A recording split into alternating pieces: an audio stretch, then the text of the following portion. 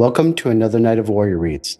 As always, make sure that you've handled anything before bed, that the room is dark, and that you're in a comfortable position. Remember, as you're listening, if you get excited by a story or interested, don't worry about it. Now is not the time for your mind to be racing. Now is the time for your mind to be resting. As always, we'll have copies of the recordings available on our website, as well as even the ability to order it should you want to in the morning. Now is the time for your reward for a good day lived, or a reminder to be a warrior tomorrow. I'll give you about 5 seconds to clear your head, and then we'll begin.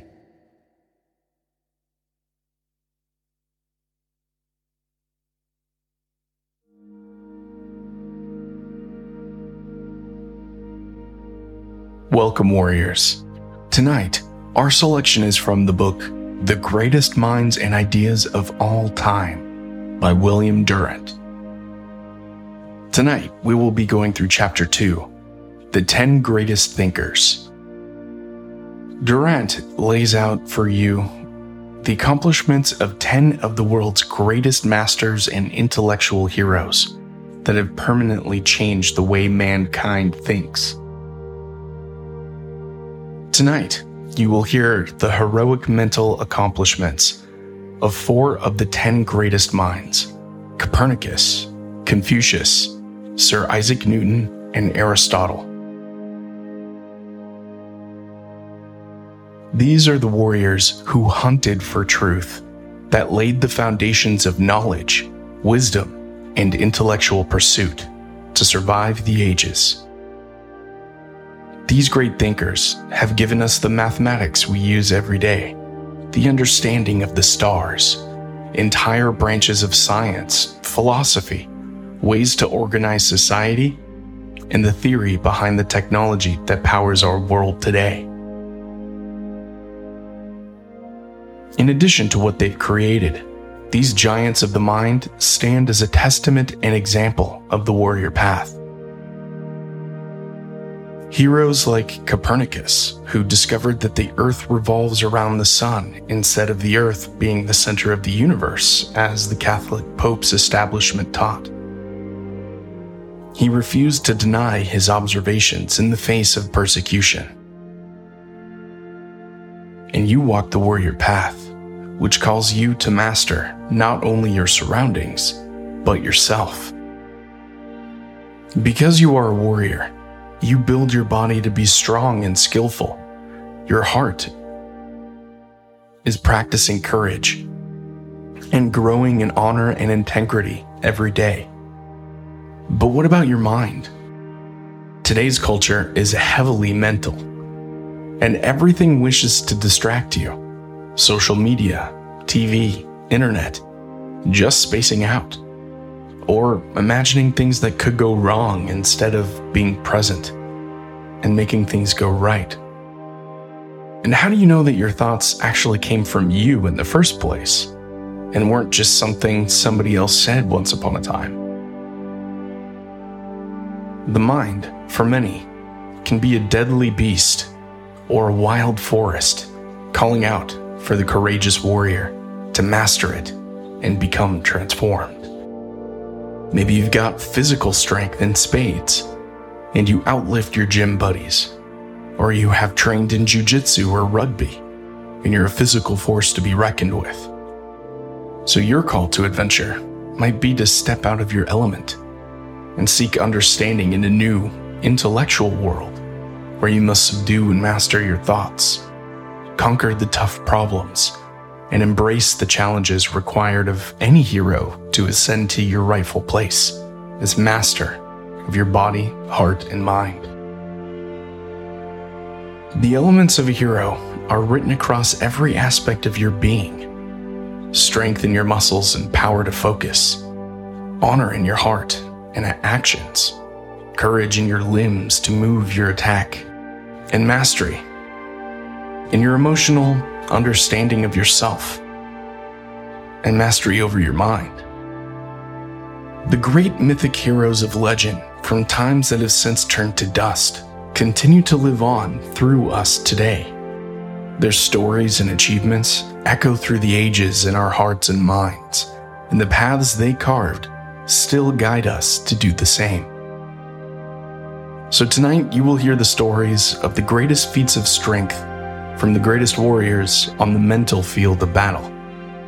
So as you prepare for the rest that you deserve, and let go of the day's wins and losses, allow the legacy of these heroes to inspire your inner warrior to continue the path to greatness and to continue to sharpen your mind into the weapon of a great warrior.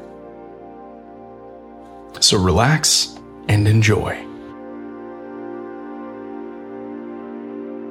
What is thought? It baffles description because it includes everything through which it might be defined. It is the most immediate fact that we know, and the last mystery of our being. All other things come to us as it forms, and all human achievements find in it their source and their goal. Its appearance is the great turning point in the drama of evolution. When did the miracle begin? Perhaps when the great surges of ice came down relentlessly from the pole, chilling the air, destroying vegetation almost everywhere, eliminating countless species of helpless and unadaptable animals, and pushing a few survivors into a narrow tropical belt, where for generations they clung to the equator, waiting for the wrath of the north to melt. Probably it was in those critical days when all the old wanted ways of life were nullified by the invading ice, and inherited or traditional patterns of behavior found no success in an environment where everything was altered, that animals with comparatively complete but inflexible instinctive equipment were weeded out because they did not change within to meet the change outside. While the animal we call man, dowered with a precarious plasticity, learned and rose to an unquestioned supremacy over all the species of the forest and field.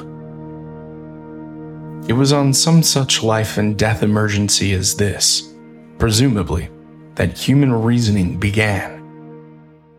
While powerful organisms like the mammoth and mastodon that prowled about, hitherto supreme, succumbed to the icy change, and they shivered and passed away, while man, puny man, remained.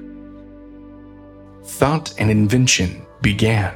The bewilderment of baffled instinct begot the first timid hypothesis, the first tentative putting together of two and two, the first generalizations, the first painful studies of similarities of quality and regularities of sequence, the first adaptation of things learned to situations so novel that reactions instinctive and immediate broke down in utter failure. From that obscure age to our own place and time in history of civilization has been the adventure of human reason. At every step on the stairway of progress, it was thought that lifted us, slowly and tentatively, to a larger power and a higher life. If ideas do not determine history, inventions do. And inventions are determined by ideas. Certainly, it is desire, the restlessness of our insatiable wants, that agitates us into thinking. But however motivated or inspired, it is thought that finds a way. There is no doubt that at the beginning and summit of every age, some heroic genius stands, the voice and index of his time, the inheritor and interpreter of the past, the guide and pioneer into the future. If we could find in each epoch of unfolding civilization the representative and dominating figure in its thought, we should have a living panorama of our history. But as we face the task of selecting these persons of the drama, about who the play revolves, a dozen difficulties daunt us. What shall be our test of greatness? How, in the roster of human genius, shall we know whom to omit and whom to name? The criteria. Well, we shall be ruthless and dogmatic here. And though it break our hearts, we shall admit no hero to our list whose thought, however subtle or profound, has not had an enduring influence upon mankind. This must be our supreme test. We shall try to take account of the originality and scope, the veracity and depth of each thinker's thought. But what we must bear in mind, above all, is the extent and persistence of his influence upon the lives and minds of men. We shall seek for those men who, by their thinking, rather than by their action or their passion, have most influenced mankind.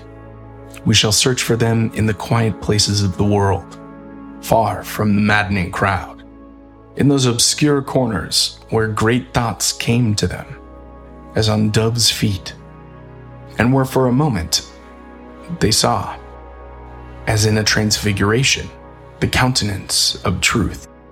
Who then shall be first? Number 1, Confucius.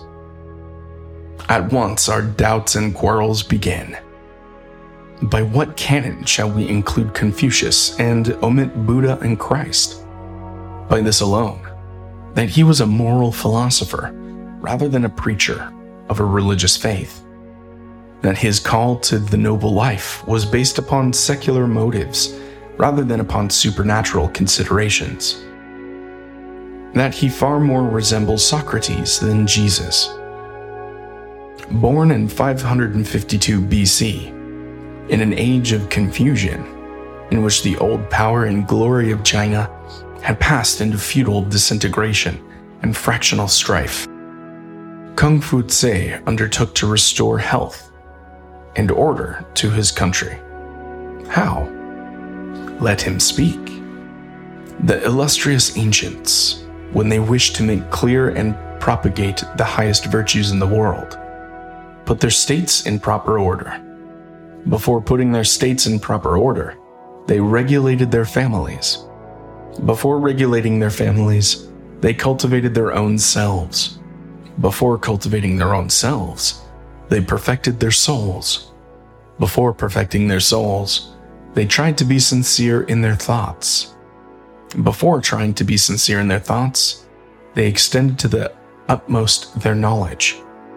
Such investigation of knowledge lay in the investigation of things, and in seeing them as they really were. When things were thus investigated, knowledge became complete. When knowledge was complete, their thoughts became sincere. When their thoughts were sincere, their souls became perfect. When their souls were perfect, their own self became cultivated. When their selves were cultivated, their families became regulated. When their families were regulated, their states came to be put into proper order. When their states were in proper order, then the whole world became peaceful and happy. Now here is a sound moral and political philosophy within the compass of a paragraph. It was a highly conservative system. It exalted manners and etiquette and scorned democracy. Despite its clear enunciation of the Golden Rule, it was nearer to Stoicism than Christianity.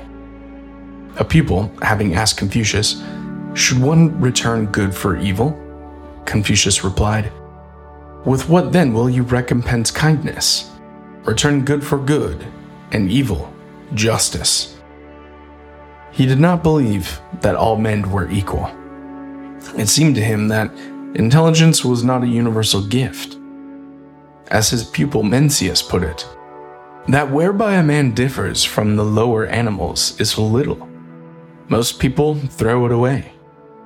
The greatest fortune of a people would be to keep ignorant persons from public office and secure the wisest men to rule them. A great city, Chengtu, took him at his word and made him magistrate. A marvelous reformation, we are told, ensued in the manners of the people.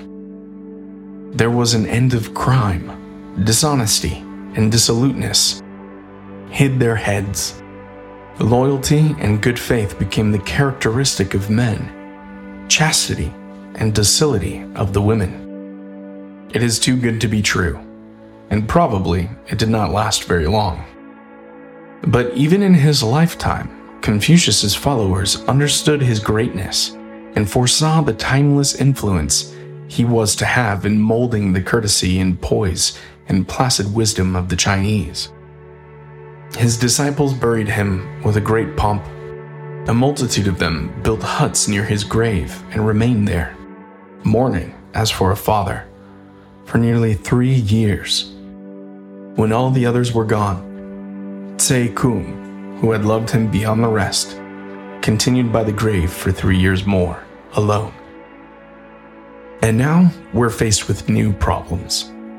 Whole civilizations confront us in which we can find no dominating name, no powerful secular personality voicing and forming his people with thought. It is so in India and among the Jews and among the nomad races of Asia Minor's Fertile Crescent. We have a Buddha, an Isaiah, a Jesus, and a Mohammed. But we have no world scientist, no world philosopher. And in another case, perhaps the most lasting and marvelous civilization the world has ever known, we have 100 pharaohs and innumerable relics of a varied art. But no name stands out as that of one who brought the past into perspective of wisdom and stamped his influence upon the intellectual development of his nation. We have to pass respectfully by these peoples and these centuries and consider the glory of Greece, which takes us to our intellectual hero, number 3, Aristotle. All the world would agree that Aristotle must be on our list. The Middle Ages called him the philosopher, as if to say that he embodied the type at the summit of its perfection. It is not that we love him. The text he has left beyond expounds so monotonously a passionless moderation that after feeling the radiance of Plato, we freeze at the touch of his tempered mind. But it is unfair to rate him by his books. We know now that they were but hasty notes made sometimes by himself, sometimes by his students, for the guidance or remembrance of his lectures. It would be absurd to judge him by comparing these technical fragments with vivid dialogues through which Plato won for the first time a public audience for philosophy. But we shall find ourselves in the presence of an intellect of almost unbelievable depth and range. Here is a circumnavigation of the globe, which as no mind has accomplished since. Here, every problem in science and philosophy has its consideration, its illumination, and a defensible solution. Here, knowledge is brought together as if through 1,000 spies and coordinated into a united vision of the world. Here, the phraseology of philosophy is born, and today is hardly possible to think without using the mintage of Aristotle's brain. Here is wisdom, calm, temperate, and well-nigh complete, as of a limitless intelligence, majestically overspreading life. Here are new sciences, founded with almost casual ease. It is here that biology appears, and embryology, and logic. Not that no man had ever thought of these matters before, but that none had controlled his thinking with patient observation, careful experiment, and systematic formulation of results. Barring astronomy and medicine, the history of science begins with the encyclopedic labors of the tireless man. Confucius alone has had as great an influence. At Alexandria and the Imperial Rome, the work of Aristotle became the foundation of advancing science. In the 13th century, his philosophical writings, which were brought by the invading Moors and reawakened Europe, played a fertilizing role in the development of scholastic philosophy. Later, Constantinople brought the last lost treasures of his thought to the eager students of the Renaissance. This quiet sovereignty of one man spanned over a millennium of intellectual history. We shall not find again, in this tour of the world upon which we are engaged, another name that so long inspired and enthralled the minds of men. For the next intellectual hero, we have Copernicus. And then came a voice out of Poland, saying that this is Earth, footstool of God and home of his redeeming pilgrimage, was a minor satellite of a minor sun. It seems so simple, a thing to say. We cannot be moved to fear or wonder by it now. We take it for granted that the soil on which we stand is a passing thing, transiently, compact of elements that will disintegrate and leave not a rack behind. But to the medieval world, whose whole philosophy had rested on the neighborly nearness of the earth and God, on the constant moral solicitude of the deity for man, this new astronomy was an atheistic blasphemy, a ruthless blow that seemed to overthrow the Jacob's ladder which faith had built between angels and men. Copernicus's book on the revolutions of the celestial orbs was well named, for no book in history has created a greater revolution. That pious Polish monk, sitting patiently before the baffling stars, had meant no harm. He had no suspicion of the bearings of his thought on the future of belief. He had lost himself in the search for knowledge. He was sure that all truth must be good and beautiful, and would make men free. And so, by the magic of his mathematics, he transformed a geocentric and anthropocentric universe, a world that revolved about the earth and man, into a kaleidoscope of planets and stars, in which the earth seemed but a moment's precipitation of a floating nebula.